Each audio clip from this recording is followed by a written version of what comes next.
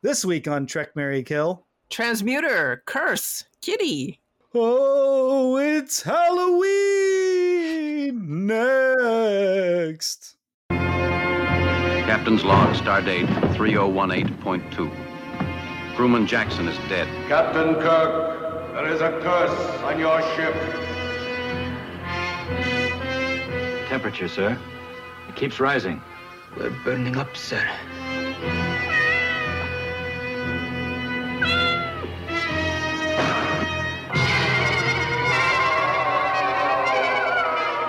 Captain Kirk!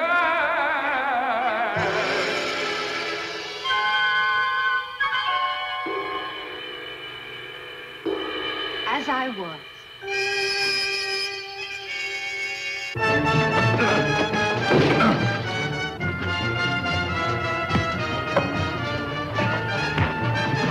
Stop!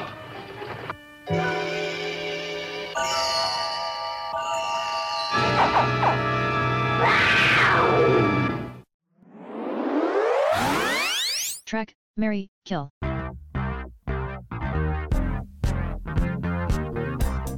Hi, I'm Brian. Are you sure it's Brian? Because I thought it was a spooky ghost. And I'm Kristen. The jig is up. Yeah. Welcome to Trek, Marry, Kill, a Star Trek podcast where we examine episodes from across the many series to decide which are good, which are great, and which are playing an elaborate trick or treat on us. It's spooky season, Kristen, and so this week we're tackling Star Trek's most overt Halloween-themed episode, Catspaw, from the second season of the original series. Kristen, are you a Halloween person? Not particularly, no. Yeah, me neither. Okay. That's it. Moving on. I mean, I'm going to have a costume this year, but it's only because I had half of it already for a different costume. That was not Halloween. When social media used to be a thing, one of your claim to fames was being like you innovated a costume. I didn't innovate it, but I did wear. Perfected it? Yeah. So to a company costume contest, I was a giant ear of corn, and this was a professional, like movie quality costume.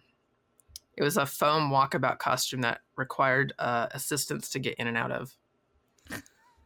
And there was a contest. And would you like to know? Yes, all the details, please. How it went? It didn't go well. I did not win anything, despite mine being the best costume. One guy got like third prize, and he was wearing just like a 300 costume from Party City, but he was in like decent shape. So clearly there were just some secret crushes in the office who were like, this is my chance. And the people who were voting on it were like the executives. I won't say their names, but like they're people you would have heard of if you know about television executives. And there's actually pictures of me, my back turned, getting critiques from the panel. But it looks like very funny and kind of dejected because I'm like just like this side of corn going like, okay. Well, all right.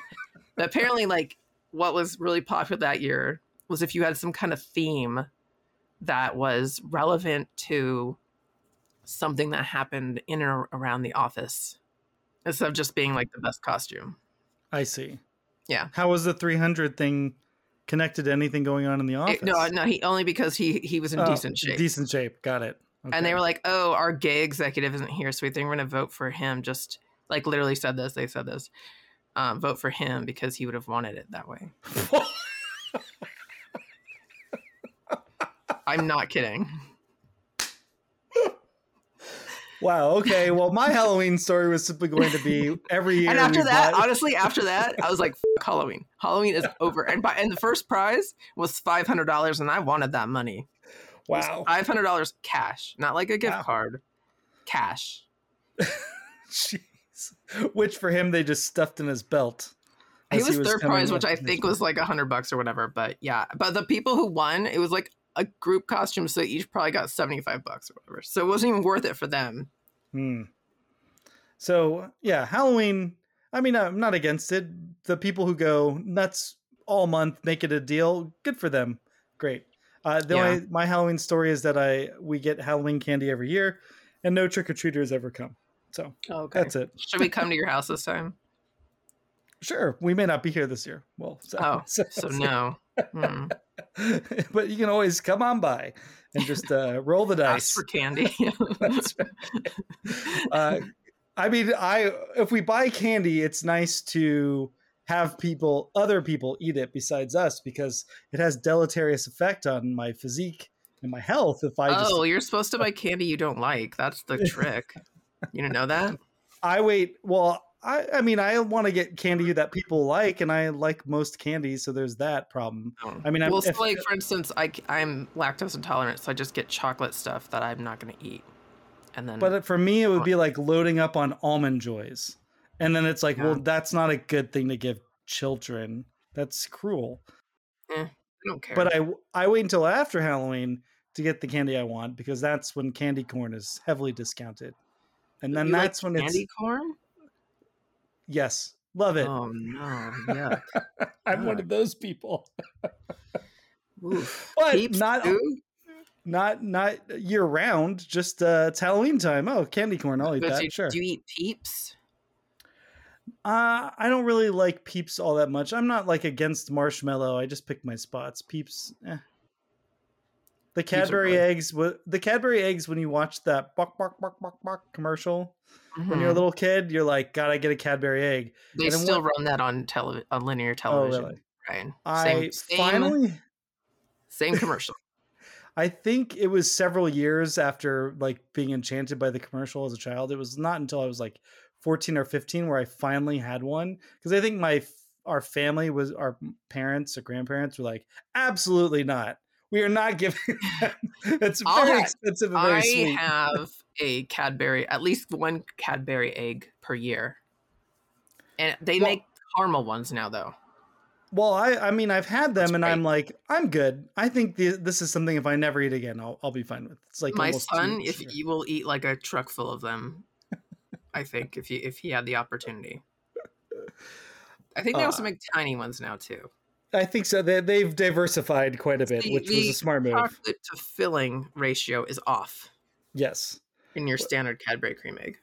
Obviously, Halloween, there's more to it than candy, but I like that both of us have just kind of settled on, the candy. So. Yeah. I had that one bad experience. Yes. And I'm never doing it again. You pivoted hard to some other aspect. I think I also, it's not that I don't like scary things, but for me, that's like one of those things where it's occasionally. I don't need to watch 31 days of horror movies or anything like that. But, yeah, I like Halloween. I don't actually care for horror films. I thought I did, but then I was like, actually, no, I really don't. And also, I just want to make it clear, I have no judgments on people who love horror movies and they can watch literally any horror movie. Yeah. Like, most of the people I've met I get it. I get the appeal. Yes. Just not for me. And most of the people I know who are obsessed with horror movies or just like them a lot, they are like, no, I'm aware that most of these movies, like 98% of them, are shit. Like, I'm very aware. So I'm like, fine, you can have that. That's fine. But with I think once they did away with the nudity in horror films is when I was like, there's no point to this. I mean, it's supposed to have a yin and yang almost. There's supposed to be more entertainment than just watching people get slashed to death. So. Yes, that's right. Give us the puerile interest, the violent imagery. Give it all. Let's have it. Yeah. There's got to be tits in your horror movie. That's my rule. Anyway, sorry about Star Trek. Well, all this is tapping into our episode that we're discussing, the Catspaw from season 2 of the original series, which, that episode has an entire exploration of how the aliens at the root of this are tapping into the human subconscious, our cultural subconscious. So it's all there. It's all playing on it. Catspaw aired on NBC October 27th, 1967, written by Robert Bloch, directed by Joseph Pevney. It's the 7th episode of the original series' 2nd season, but, and I cannot stress this enough, it was the first episode shot for the season, which... So nuts. Originally planned to be aired near Halloween. Yeah.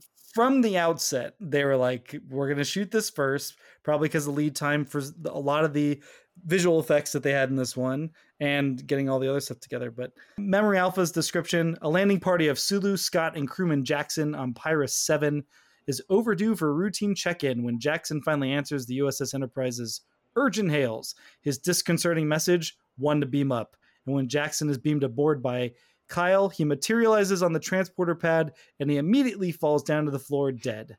But from his dead lips, a sonorous voice tells Captain Kirk that his ship is cursed. He must leave or all will die. Turns out it's a couple of aliens from another galaxy who are committed to studying other beings and quickly become seduced by human sensations. This episode hauntingly introduces us to Ensign Chekhov. Yeah, it sure does. If you're into that sort of thing. Actually, I worth pointing out that he was put in there in response to what the kids were watching, which the Emmy-winning Best Comedy Series in 1966, Kristen, and we will be talking about the 1966-67 Emmys very much towards the end of this one, but the Emmy for Best Comedy went to The Monkees. Mm-hmm. So they're like, let's put one of the fucking monkeys in our show. So yeah, we get Ensign Chekhov. Walter Koenig had not yet grown his hair out fully, so he's wearing what could generously be described as a wig, but it looks like a pile of bird feathers. It's really bad. Oof. This episode also marks the final appearance of Lieutenant DeSalle. We remember him fondly. Anyway. Yeah, we hardly knew thee. Anyway. Right. According to the Mark Cushman book, These Are the Voyages, TOS Season 2, which I've referenced previously, director Joseph Pevney claims credit for Walter Koenig, both becoming Chekhov and then basically having a career at all. When Pevney directed an episode of Alfred Hitchcock Presents, he was the one who had cast Chekhov or Walter Koenig in that. And when the role of Chekhov needed to be cast, he's like, I thought he would be an interesting Russian type fellow. So I brought him in and he had a new career. He looks so great. He's got a great face. He has some kind of an interesting accent, but it sure ain't Russian. In any event, who cares? Well, it turns out Koenig's parents were Russian Jewish immigrants from the Soviet Union. So I don't know. I think it all worked out. Yeah. Anyway, also just to really double down on the Russianness, Walter Koenig's father was a communist who was investigated by the FBI during the McCarthy era. Yeah, it doesn't get much more Russian than that, does it? Yeah. His Russian bona fides are top notch. And then, interestingly, worth pointing out, Walter Koenig was in the neighborhood Playhouse School of the Theater in New York City with fellow students Dabney Coleman, Christopher Lloyd, and James Caan. He turned 87 back in September. And go listen to the episode 302 of Star Trek Picard Season 3. We have Joel Silverman on as a guest, and he gives this really touching story of an encounter he had with Walter Koenig. That's great. So, I'll talk about Joseph Pevney the next time we do an episode of his, but he loved directing Star Trek, and he directed many classic episodes, so I'm sure we'll talk about him at a later date. Let's talk about this episode a little bit more, but just inch into it just a little bit, because we're talking about Halloween and Halloween costumes. I already mentioned a wig. Kristen, I sent you the link. The auction, I think, is finally passed now that this episode's dropped. I didn't click on that because I don't care enough, but I guess I could now. Greg Jean, who was a famous, I should say, a prop maker, model maker in Hollywood for many, many, many years. He made a lot of your iconic science fiction imagery and film and TV, but he also had quite a lot of props. And if you've ever wondered where X, Y, or Z prop from Star Trek, the original series, Next Generation, basically any of the shows, chances are Greg Jean had it in his collection. He passed away, and Heritage Auction is basically auctioning off for his estate. And one of the items is William Shatner's I just clicked on it. hairpiece. Current bid $2,100. And when you look at the image, your brain auto completes William Shatner's face in the rest of it. It's unmistakably his hairpiece. I think I've maybe admitted this before. I've never been able to tell where the piece lines are. Like it's never made sense to me. I'm sure there's a picture out there of William Shatner's, untoupeed head. but I've never been able to figure out his real hairline just by looking at images of his. Thankfully, this episode actually has a lot of that toupee gets a workout in this one. Yeah. So, but anyway, I just wanted to mention that prop's up for sale, and that he had the hairpiece at all for all these years. Yeah, if you were in the market, yes, it could be yours for allegedly $2,100. I also want to say, like, for me, Shatner, that was actually the first thing I ever knew about him. Like, oh, that's Captain Kirk. That's William Shatner. He wears a toupee. And like, that was the first thing that I've ever known about him. And so obviously it's like that being the first fact in my William Shatner dossier in my mind. It sticks out. Nowadays you can just go to Turkey and get some hair plugs. Yeah. And there's other stuff you can do. But back then, everyone had a hairpiece. Yeah. And I mentioned this was the first episode of the second season, which we admit is nuts. That is, but for optical effects purposes, that's one thing. But the other part is, like, it just made me think about when you come back from the summer break for shows and, everyone's in a good mood, good energy. You're excited. You're getting paid to make TV, and that is cool. And, usually the cast they've slimmed down, because I know people are like, it's a glamorous lifestyle and whatever, but it's like a lot of waiting around when you're on set. So, and there's just like food everywhere, and, you're inside a lot. So like the fitness regime, the health consciousness can be a little tricky, especially when you're doing 22 plus episodes a season, which now is less of an issue. But anyway, so usually your casts come back svelte.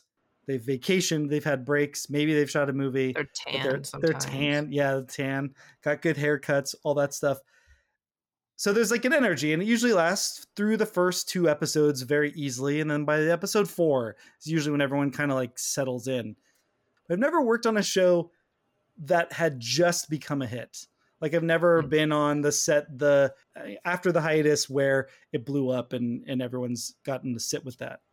And for Star Trek, it was quite a hiatus. A lot of shit happened when they landed for day 1 of filming. That morning, the Emmy nominations had come out. Star Trek was nominated for Best Dramatic Series. Over the summer, in our good friend TV Guide, fucking Isaac Asimov had written a very long article. Like, how many pages in TV Guide were devoted to the articles? Or I guess it was small type. But this was a very long essay he wrote called Mr. Spock is Dreamy. And it's very funny if you read it now and recontextualize for today. It's very much how, like, I always thought it was like women like the strong brutes and the jocks, but it turns out smart is sexy. I wish I'd known that sooner. But it's basically a love letter to Spock and by extension Leonard Nimoy. Leonard Nimoy had a contract dispute with the studio, with Desilu and I think Gene Roddenberry, and he had worked it out and he had doubled his salary. And one of the conditions of his new contract was like getting to see drafts of the script before they were like distributed and give notes. And then he had an album coming out like in a month after they started shooting. So Leonard Nimoy was like the first millennial in a lot of ways. Yeah. He was like a multi-hyphenate. He had a lot going on. And so all that in the context of they get to the first day of shooting for season 2. Shatner's great. He's, looks great. He's the star of the show. But over the summer, everyone's been focused on Leonard Nimoy and Mr. Spock. And Leonard Nimoy was nominated for Best Supporting Actor, and Shatner didn't get shit. Oh. So, tension from day 1 of season 2. Absolute diva shit on the Leonard Nimoy front too. And if you read the Cushman book, there's like a whole thing, that one continuity error in this episode from the moment in the beginning where they're like, we need to go to the transporter room, and they rush from the bridge to the transporter room. Only Kirk shows up. Spock doesn't go with him, even though he left the bridge with him. And you would think that Leonard Nimoy, being able to review all the scripts, would have caught that, but he missed it, because he's thinking about his album. Yeah, he had a lot going on. Yeah, a lot going on. But it's because he was really afraid that because he was getting more attention and he had won this doubling of pay, then that would mean that they would use him less. So he was being very, and obviously the friction with Shatner and losing lines and all that stuff. I want to just point this out. At no point watching this episode did I ever get the feeling that Shatner is like, I want to fucking murder this guy. No. At every point in this episode, my entire feeling was like, Kirk loves Spock. He loves him quite a lot. And I think that's just shows how great Shatner is. His performance is great. But I also just like this history of television shit, because I think you had asked a couple weeks ago why the cast was so bad, like such divas. And it's just like, different time. There wasn't a lot of other competing entertainment options. And when someone blew up, they really blew up in the cultural consciousness. So Leonard Nimoy was an icon after 30 episodes. One final icon before we get to the, specific thoughts. The writer Robert Bloch, the writer of this episode, Robert Bloch, was a Hugo Award-winning author whose book Psycho, you might have heard of, became a very famous movie made by Alfred Hitchcock. I want to admit that I've only seen some of Psycho because I fell asleep in film class when we were watching it because it was in black and white. And I've only seen part of Vertigo because it was boring. And then not too long ago, I went and saw North by Northwest, and I loved it. I couldn't believe it. I couldn't believe it. You know what it is? It's Cary Grant. That's what it is.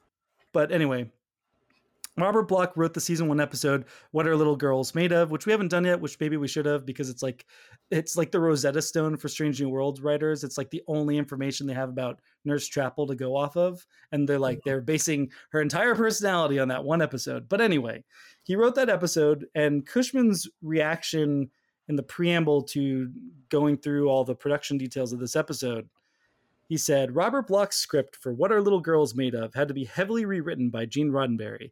If not for Bloch's high esteem among fans of science fiction and horror, he might never have been invited back. And then he goes on to talk about how Gene L. Kuhn and Gene Roddenberry, and then finally DC Fontana really rescue that script by making it shootable. That's the thing that people have to understand. Like, a lot of writers can write. If I go through Robert Bloch's credits, he's basically written before the internet. He wrote in literally every medium that exists on Earth. He's written articles, radio plays, stage. Like, he is a writer. He knows what he's doing. He's won awards, very popular. Can't write TV. Hard to write TV. Yeah. To write something that's shootable in the time constraints and the budget constraints. And so, especially with science fiction fantasy, it's very easy to go out of budget. So anyway, it's just funny to think about that they were concerned about like incurring the wrath of the blockheads or the blockchain or whatever his fan groupies might have been in the 60s. But all right, let's do some details about this episode before we get to the grades. Kristen, are you a cat person? Yes. A cat figures prominently in this episode. I did not get the name of the cat. It's a black cat. It's a male cat. Those are the only details I got about the cat itself. It's the 60s, and I'm pretty sure that there weren't a lot of rules about how animals are treated on sets. Probably not. So they had to get a lot of hissing and sounds, and I'm sure that cat was not treated well. But cute cat, thought so. My favorite part of the cat, besides watching it run away and run around and prance around, very cute. All the reaction shots of our cast being like, oh, brother. Yeah. Like, literally all, like, Kirk, Spock, and McCoy each get a moment of observing the cat being like, geez. And no one has a laser pointer to distract it. Well, now they would. Yeah. Title of this episode, Catspaw, is a term that describes a person used by another as a dupe. It's based on Aesop's fable. I don't remember that. This seems like one of those phrases that, like, an old timey phrase that we don't use anymore, right? Mm-hmm. No one calls it that anymore. Yeah. Robert Bloch wrote in reference to the old ones in this episode, Korob and Sylvie, the aliens in this one. They make reference to the old ones. That also exists in What Are Little Girls Made Of? So he's kind of ripping off himself there. That's fine. Just no problem. The episode marks several changes to the episode credits. From this point on, the episode titles and end credits are in the same font as the main title of the series. Directors and writers are credited at the beginning of Act 1 instead of at the end of the last act. And DeForest Kelly's name is added to the opening credits. They also redid the score added some reverb to Kirk's Space, The Final Frontier. And then, most crucially, they added the of the Enterprise zipping by. So that's a big change. Then my last two Memory Alpha notes. A detailed metal prop miniature of the Enterprise was created for this episode. It's so cool. Just dingles over the flame. Oh, it's great. Then it was laminated in lucite as one of Korob's tricks. The miniature was donated to the Smithsonian National Air and Space Museum. I can't wait to go because... Oh, you've never been? I've never been. Oh, it was so long ago, I can't tell you if it's there or not. I don't know. But also, not everything they have been donated do they put on display. Yeah. So. But the original shooting model of the Enterprise now is back out on display, restored and everything. And I desperately want to see that in person one time. So, and then the final note from Memory Alpha, Theo Marcuse, the actor who plays Korob, died in a car crash the month after this episode aired. He served as a lieutenant in the United States Navy during World War II. He was a submarine officer, had been awarded the Silver Medal for Valor in Combat. I really feel like if he had lived, he would have been back on Star Trek, like as some other alien or person. He was really good. He was great. So that was just like a bummer to read that, and I just wanted to mention it. I was wrong. I have 3 quick notes from the Cushman book. Robert Bloch said, I do have some quibbles about the way in which things were done. It wasn't their fault, but they just didn't have the budget.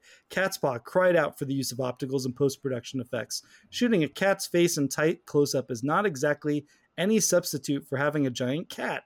Running down a few feet of cardboard corridors isn't the same as having your characters trapped in a labyrinth of frightening proportions. Well, whose ideas were those, Robert Bloch? Yeah. You wrote the fucking thing. Idiot. Don't come after me, blockheads. It's okay, leave me alone. I think they're probably dead. There's also a story about the cat. Douglas Grindstaff, Star Trek sound effects man, needed recordings of the cat for the soundtrack. He recalled, I wanted it hissing. I got the trainer and we brought in a dog and shoved the dog at the cat to get him to hiss. The cat put his paws right through the trainer's boots and right into his skin. He had to pet the cat to get it to release its grip. And then shooting a bunch of cat reactions. I don't know if anyone out there knows this. Cats do not take direction. In fact, they do the opposite. Yeah. So it's very time consuming to write a cat into the episode. So whose stupid idea was that? And time is money on a set. And it takes a lot of time to get the stuff you need from a cat, even if you're making compromises. So because of all the cat delays, a show that typically shot 36,000 feet of film on an episode used 45,650. And we've talked about how the budget was slashed for season 3. Well, it was also slashed for season 2. The episode cost $217,285 in 1967, which is the equivalent of about $2 million today. But they were budgeted for $185,000. So $1.7 million today. So in the first episode, they're like $300,000 in the hole. Yeah. Not a good way to start the season. And also one note about cats. So there was research done and they said that cats can actually smell better than dogs, and their agility and ability to go into small spaces actually makes them better for search and rescue purposes. But the cats refused to be trained. And so they wouldn't go and rescue anyone. So... And it wasn't like an intelligence thing. They just like, no, thank you. I will not be rescuing anyone today. Thank you. I decline.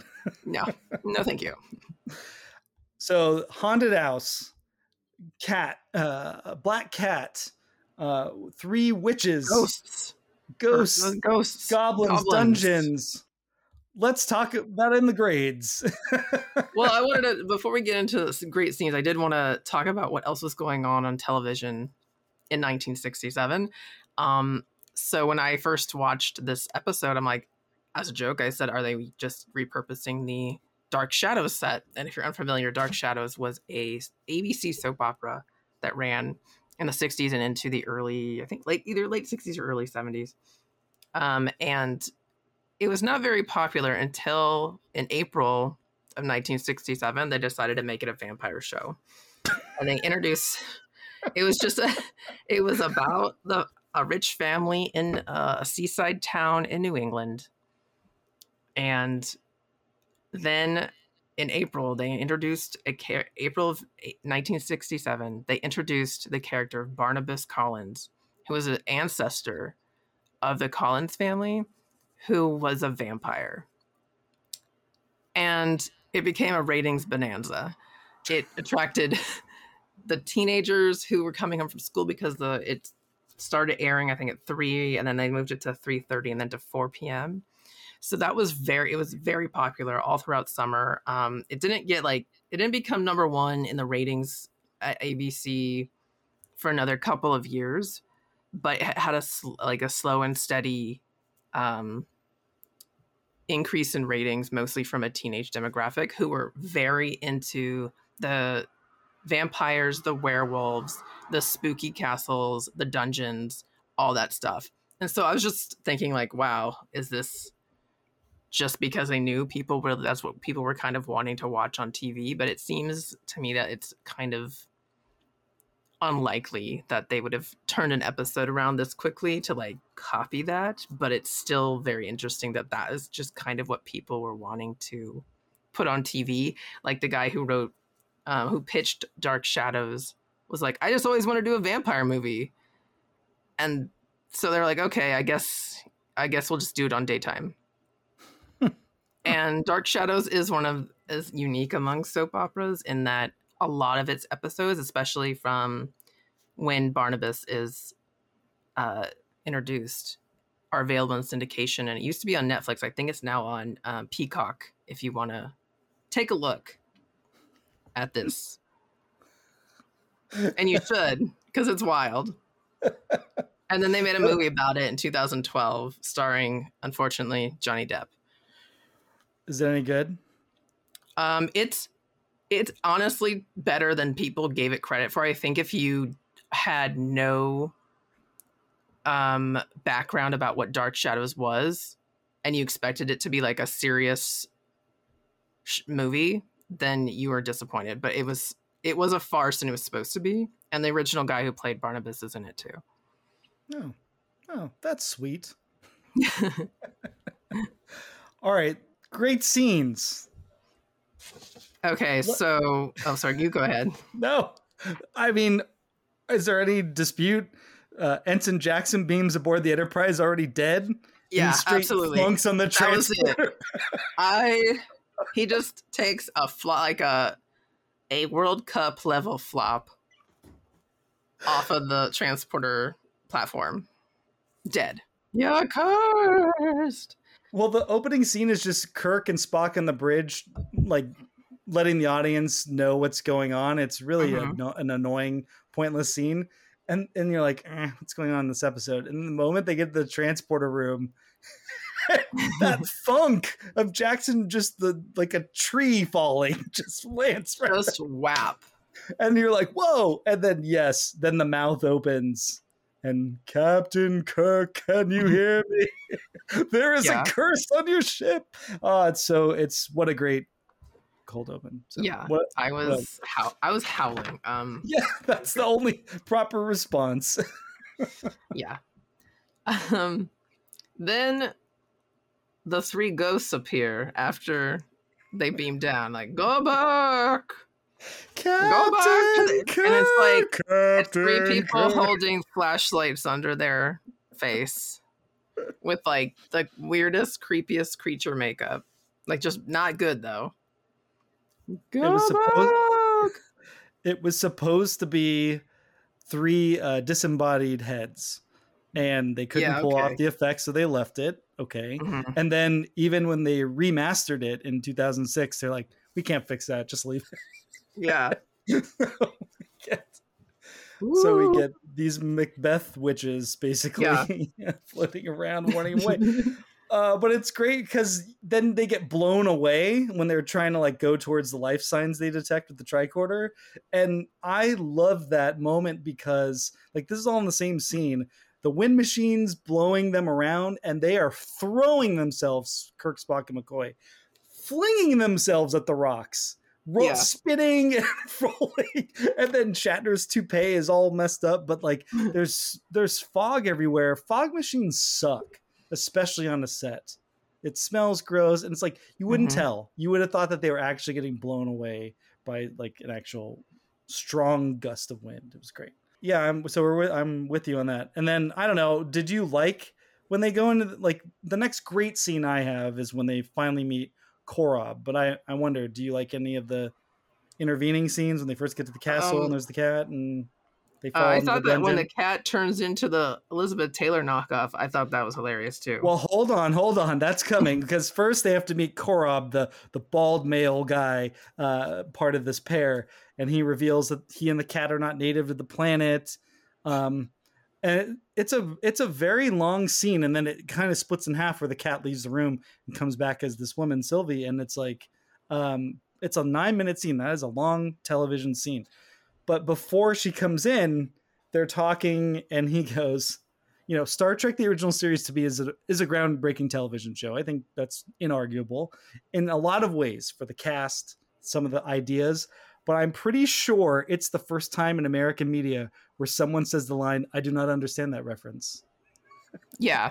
Because they've been joking about Spock not understanding Trick or Treat, and then McCoy brings that back as a callback and he says, he doesn't get Trick or Treat. And then Korob says, "Trick or Treat? I do not understand that reference. Therefore, it is of no importance." But I mean, an amazing prognostication of future writing. Good job, Star Trek. Yeah. Well, okay, let's get into you texted me because of this Sylvia. I've been calling her Sylvie because I was watching Loki. So Sylvia is the season 2 out now. Yes, is the Elizabeth Taylor knockoff. Yes. So go on, Queen. Go off, Queen. No, I don't remember everything I text you. Hold on. Okay, so they are absolutely doing her as Elizabeth Taylor because at that time she was just gallivanting around Europe wearing caftans, and they have her with the tall hair and the caftan. Like, caftan, by the way, is really nice. Like, I would wear the caftan, but she's clearly it's just a bad imitation of her. But they are exactly the same age. But this woman looks 50 to me. Well, she probably smoked. Well, yeah. Everyone smoked back then, Yes, right? That's right. No sunscreen, no retinol. This is what will happen to you. 3 martini lunches. That's right. Also, just being a woman in Hollywood, I mean, it's terrible now. So I can't imagine it was... Yeah, so this woman, I think, anything is more 30, than really awful. She's like 35. 35. That's right. Shocking. Amazing. And is just doing a full-on Elizabeth Taylor impression. Yeah. And not a very good one. By the way, another soap opera reference. This Elizabeth Taylor was a huge fan of General Hospital to the point where she actually guest starred as a character named Helena Cassadine in 1981 during Luke and Laura's wedding. But that character is still around, more or less. I don't watch General Hospital anymore, but I sent Brian a picture of her as Helena Cassadine, and she has like a turban on, and it's great. And if you search on YouTube, there's actually like bloopers of her on set of General Hospital, like back when they still could take multiple takes, but you can tell like the crew and the cast is like, Jesus Christ, she does not know her lines. Like, she's used to like $1 million productions, and we got to get this show on the fucking road here. How many pages a day do they shoot on a soap opera? It would have been, so in 81, this was a special event, so they probably would have taken more time because they did some location shoots. They would do multiple takes. So I think back then they would just do 1 episode a day. And she wasn't on the whole episode, so it wasn't that much dialogue to remember. Nowadays, like on Days of Our Lives or something, you probably need to do like 3 days worth of dialogue in a day. Yeah, I was a page way back when, and YNR and B&B were 2 of the shows I was on, and it makes your head spin. Like, how do they learn those lines? There's so much. The Bold and the Beautiful is only a half-an-hour show, right? So for the hour-long shows, yeah, it's longer. It's more. But in this 9-minute scene, you've got Kirk, Spock, and McCoy went down to the planet looking for Scotty and Sulu, who didn't report back. They've been zombified basically by Korob and Sylvia, and she, while she's monologuing, Kirk gets the jump on zombie Scotty holding a phaser, And there's just a moment where he's like, stand back. And then he just shoves James Doohan. just I shoves him. wrote that down too. I was like, damn. It is a really hard we had a shot. nice summer. He body checks him, like just shoves him right into the wall. And then you've got the sympathetic magic. Made me think of the haunted house right at Disneyland. But she's explaining. She's holding the Enterprise, the metal Enterprise, dangling on a necklace over the flame, which is causing the actual real Enterprise to superheat. We're burning up. Yeah, everyone's very sweaty. Yeah, very sweaty young monkeys. Chekhov. But it's a really long scene, and it bleeds. Then the next scene happens at the top of the next act. And I thought it was great. That was all great. We got to know who Korob and Sylvia are, kind of what they're about. Korob is very insistent that they just go and they don't ask you more questions. Like, just, we want to ask you a few questions, but then we want you to go. And she's like, I want to ask you a few questions, and I want you to just stay. So there's already like a conflict between the two of them. Do you have any other great scenes? I have two more. They're two, to me, great scenes. Yeah. There's a ferocious cat silhouette, and it was just hilarious because it looks like the cutest kitty just going like meow. And they've put in the noise. Yeah, and it's just a forced perspective, a shadow of a cat on a wall. The last 10 minutes is just running around the haunted house by a forced perspective kitty cat blown up as a giant panther, which looks ridiculous and it's kind of silly, but the sequence is all right. It's just kind of like, it's just kind of mindless. It's whatever. I didn't mention this. Before we move on, I want to mention it. The way Shatner Shatner shoves James Doohan. There's one thing, but then he says, when he figures out that they're being mind controls, he goes, telekinesis. Telekinesis. And just shades of how he pronounces sabotage later on. Sabotage. That's how he pronounces sabotage. Sabotage. Yeah. So the forced perspective, maybe not the best part. I think it kind of works against what was kind of like a charmingly retro or cheap seeming episode. Or, I mean, everything was sort of suggesting what the mood they were going for. And then once you get into the forced perspective kitty cat, it's like, okay. Yeah. But there are two great scenes, I think, before the final act. Kirk and Spock are in the dungeon because Dr. McCoy stays behind to get By the way, wiped. I have to say, like, in the dungeon, Captain Kirk looks kind of hot chained up in the dungeon. Oh. And I felt very weird feeling that, yeah. I have to say, like, I feel weird saying and feeling that. We've talked about Spirk before. Like, and the lighting's very good. Yes. He's got his hiatus tan. Yeah, he's lost all that weight. Yeah, mm-hmm. the wig is fit great. So, yeah. The wig is toupee, on point. Yeah. On point. Yep. But there's two dungeon scenes. The second dungeon scene though is just Kirk and Spock trying to figure out what's going on, and it's like a classic Kirk and Spock figuring it out scene where it's like these aliens probed our minds. They missed it. They got it wrong. They aimed for our conscious mind and they only got the subconscious, and that's where all this weird spooky imagery is coming from. And then Spock makes reference to Carl Jung, even though he doesn't specifically say that. So I put that he makes a reference to the collective unconscious, and if you want to read up more on that, you can. Yeah, but it's basically how people who wouldn't have any experience with something kind of know about it just from the collective unconscious. Also, that's how they kind of divine that or figure out that Korob and Sylvia are from another galaxy. And then, of course, I think the last great scene has to be Sylvia testing out her new sensations, trying to seduce Captain Kirk.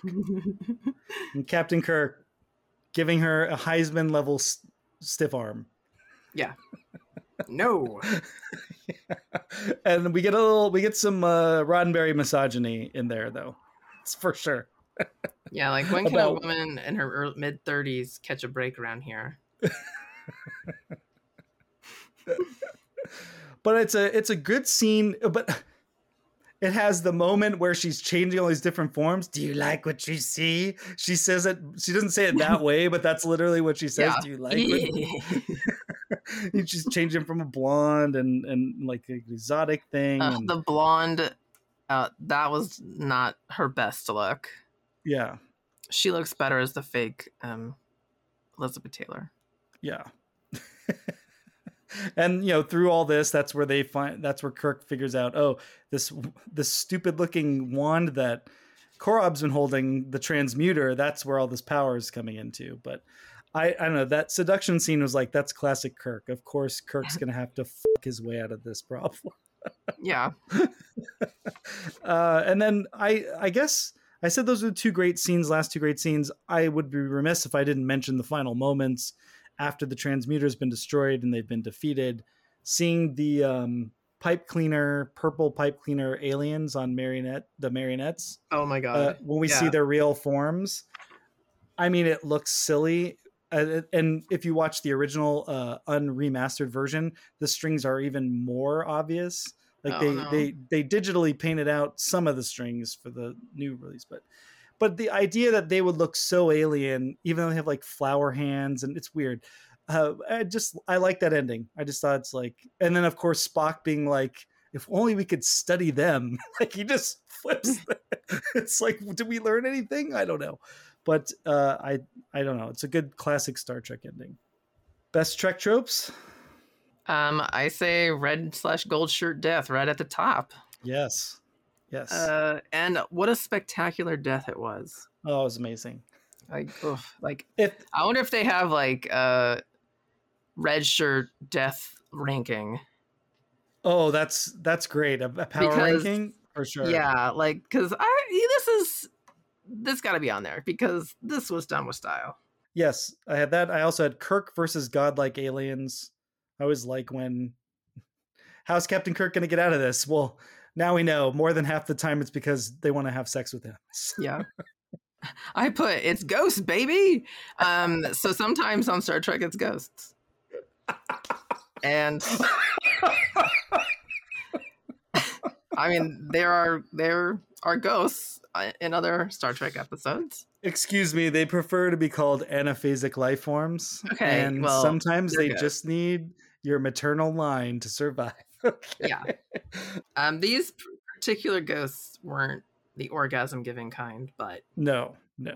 If there's a power ranking, killers. If there's a ghost power ranking, they don't make the grade, I don't think. Spock calling Kirk Jim, always like that. I put down Spock trying to come up with a logical explanation for a haunted house. With the collective unconscious.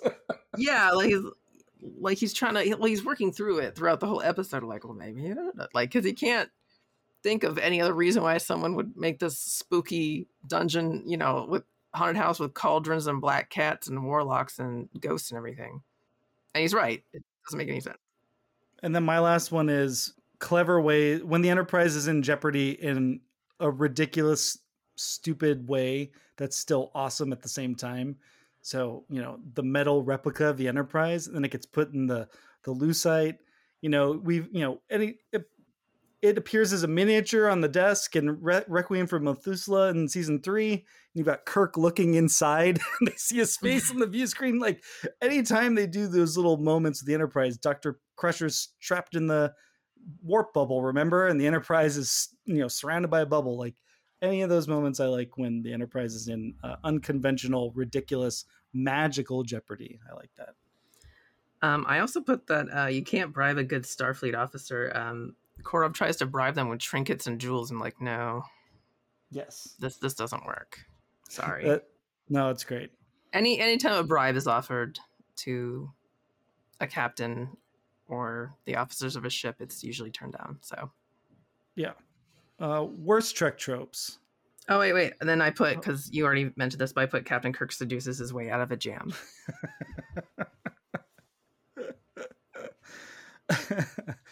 Worst Trek tropes. The place is haunted, so let's send the captain and on the landing party. Yes, you've got already the chief engineer, you got the helmsman missing. So we're going to send down the captain, the first officer, and the chief medical officer. Yeah.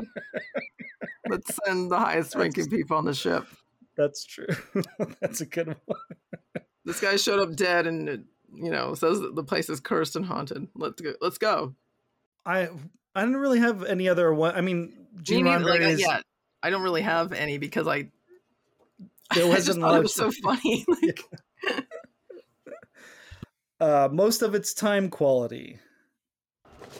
Well, Chekhov's hair. Oh, unmistakably. Yes. Chekhov. How about just Chekhov? Chekhov, yeah, just Chekhov, period. The makeup on the ghosts.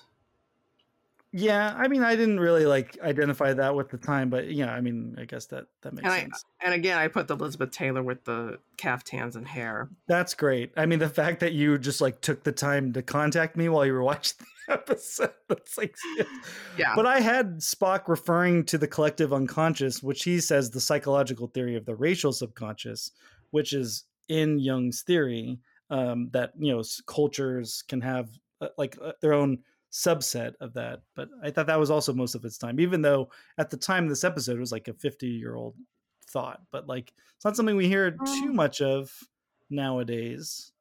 I mean, it does get fully 50 years, but around there.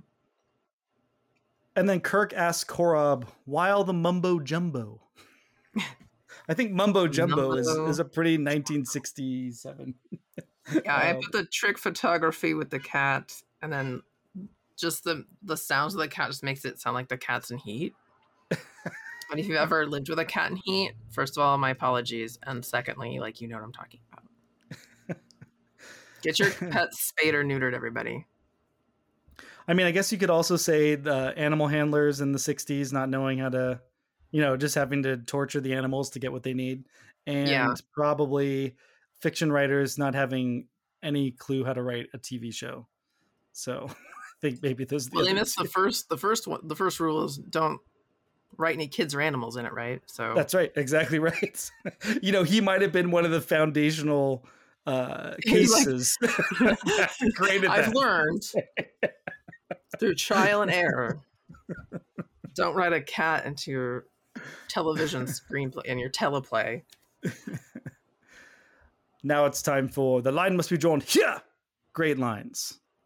Captain Kirk, Captain Kirk, go back. Remember the curse. Wind shall rise and fog descend. So leave here all or meet your end. Spock, comment? Very bad poetry, Captain. Yeah. Mm-hmm. Leave a space where you will all die. Yeah. We have to act these out because we can't use the clips. So I also put, I do not create the legend. I merely report it. Oh, I had that whole exchange. There are ancient Earth legends about wizards and their familiars. Familiars? Demons in animal form sent by Satan to serve the wizard. Super. Just hearing Spock say that line. This is nuts. I liked Sylvia's whole talk about sensations. What do they know of sensations? This is a new world. When they're talking about the old ones, you're cruel, you torture our specimens, and that too is a new sensation. I find it stimulating. I don't know. I like that her whole little speech about sensations. Although it is interesting, she's like, I like the finer things. I like to dress up, and I like to torture men, if it pleases me. The Anton Caridian Award for Best Performance. I put the cat. Oh, okay. And the caftan. Because cat, it's very difficult to get a cat to do anything, and that cat nailed it. I really thought its best performance in the episode was when it was surveying the hole that they fell through. It was checking its work and looking down at them and scampering around. I thought it was good cat acting there. I believed you were in that moment assessing what you had done. All your classical training has paid off, Cat. That's right.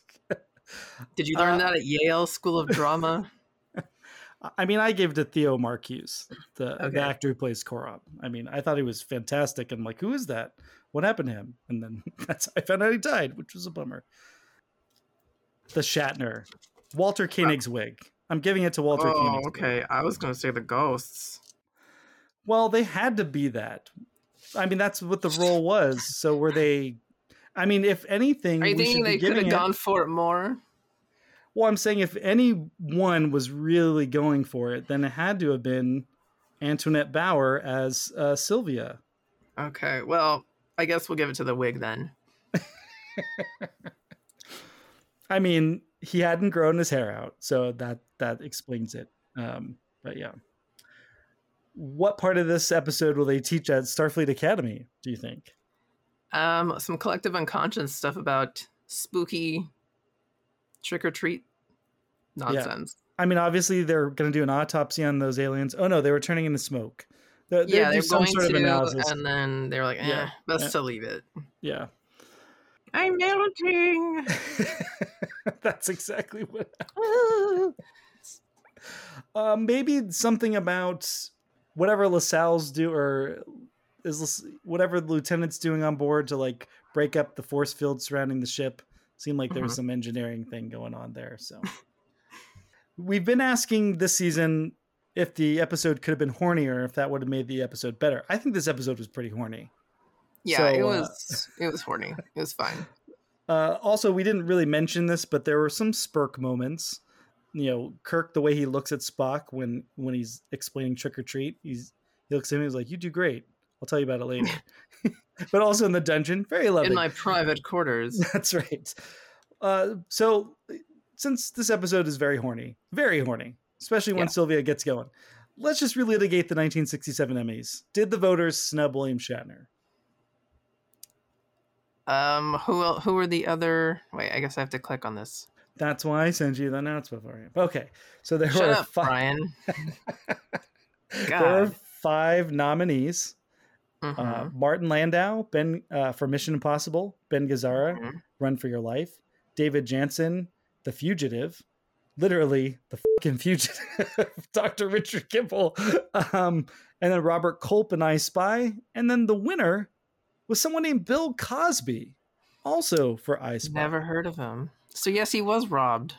If that's who won. I think it's nuts that the 2 leads from the same show. I mean, they didn't split the vote. Shatner couldn't get in there for Ben Gazzara, Run for Your Life. I guess I don't know what that show is. But Ben Gazzara was the villain in Roadhouse, so I at least recognize who that is.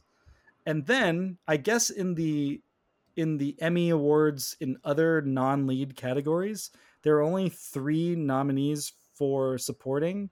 So Leonard Nimoy was up against Eli Wallach for Xerox Special and Leo G. Carroll for The Man from U.N.C.L.E. And it went to Eli Wallach. So he's like a movie star. Yeah, I would say that, it's very difficult to beat Eli Wallach at acting. Yeah. Period. So, sorry, Leonard. But was Shatner robbed? And then I think Star Trek lost for best for best drama, which they call dramatic series. Mission Impossible won for best dramatic series. It went up against Star Trek was in the same running as I Spy, Mission Impossible, Run for Your Life, and The Avengers. Good year for genre. Yeah. All right, so we're gonna say that Shatner was snubbed. We get to now apply history to that. Maybe if there was 5, I don't know. But I can't. The name of the category was continued performance by an actor in a leading role in a dramatic series, which is such a convoluted way of saying lead actor. But okay. Yeah. Continued performance. All right. So Trek, marry, or kill Catspaw. Trek. Yes, a surprisingly strong Trek. Cute. From me. Yeah. I have a stray thought. Okay. So another soap opera thing I noticed during this episode. So Korob has what is called a lurk and listen. When he hears the cat lady, Sylvia, calling him an idiot, he's like behind the wall listening to the whole thing. Oh, it has a term? Yeah, it's called a lurk and listen. It was a very artistic shot. I really liked it. Mm-hmm. Then it did have a couple of weird close-ups on him where he was like, what? To make it clear that he's aware that their relationship is frayed. But yeah, the lurk and listen. That's great. He does a very good job of it. That was fun. That's one of the few times I can honestly say it was a purely fun episode of Star Trek that didn't bump in a way that kind of ruined any of that fun. I guess the blown up kitty cat, the forced perspective, I think was it's tough. Look, again, had I been watching that at the time, I'd been like, that's really cheesy. It's just, but it's a Halloween episode, so I probably would have been like, who cares? Yeah. Good job, everyone. They set out to make a Halloween episode and they nailed it. It's like the only time in Star Trek history where they set out to make a holiday themed episode. I'm glad that that's the only time, because thinking about who's, had control of the show in the years since, probably wouldn't have turned out so well. So good job, everybody, for Catspaw. Folks, don't forget, we're going to be dropping a bonus episode every month from now on. We're going to play Trek, Marry, Kill with 2 episodes from either the animated series or Lower Decks. And the first of those episodes is tomorrow. So if you're listening to this on Halloween, November 1st, first of every month, we're going to drop 1 hour long episode that's going to have 2 animated episodes. And this week, or this month, is going to be the first 2 episodes of the original animated series from Star Trek, Beyond the Farthest Star and Yesteryear. And joining me will be Lori Ulster from TrekMovie.com. And yeah, so Kristen, next week, I'm going to have you come back and we're going to kick off our first real theme month of the year. We're going to start the trials of season 2 across all the Star Trek shows. For the most part, there is a trial episode of some kind. And guilty. I'm going to say that a lot.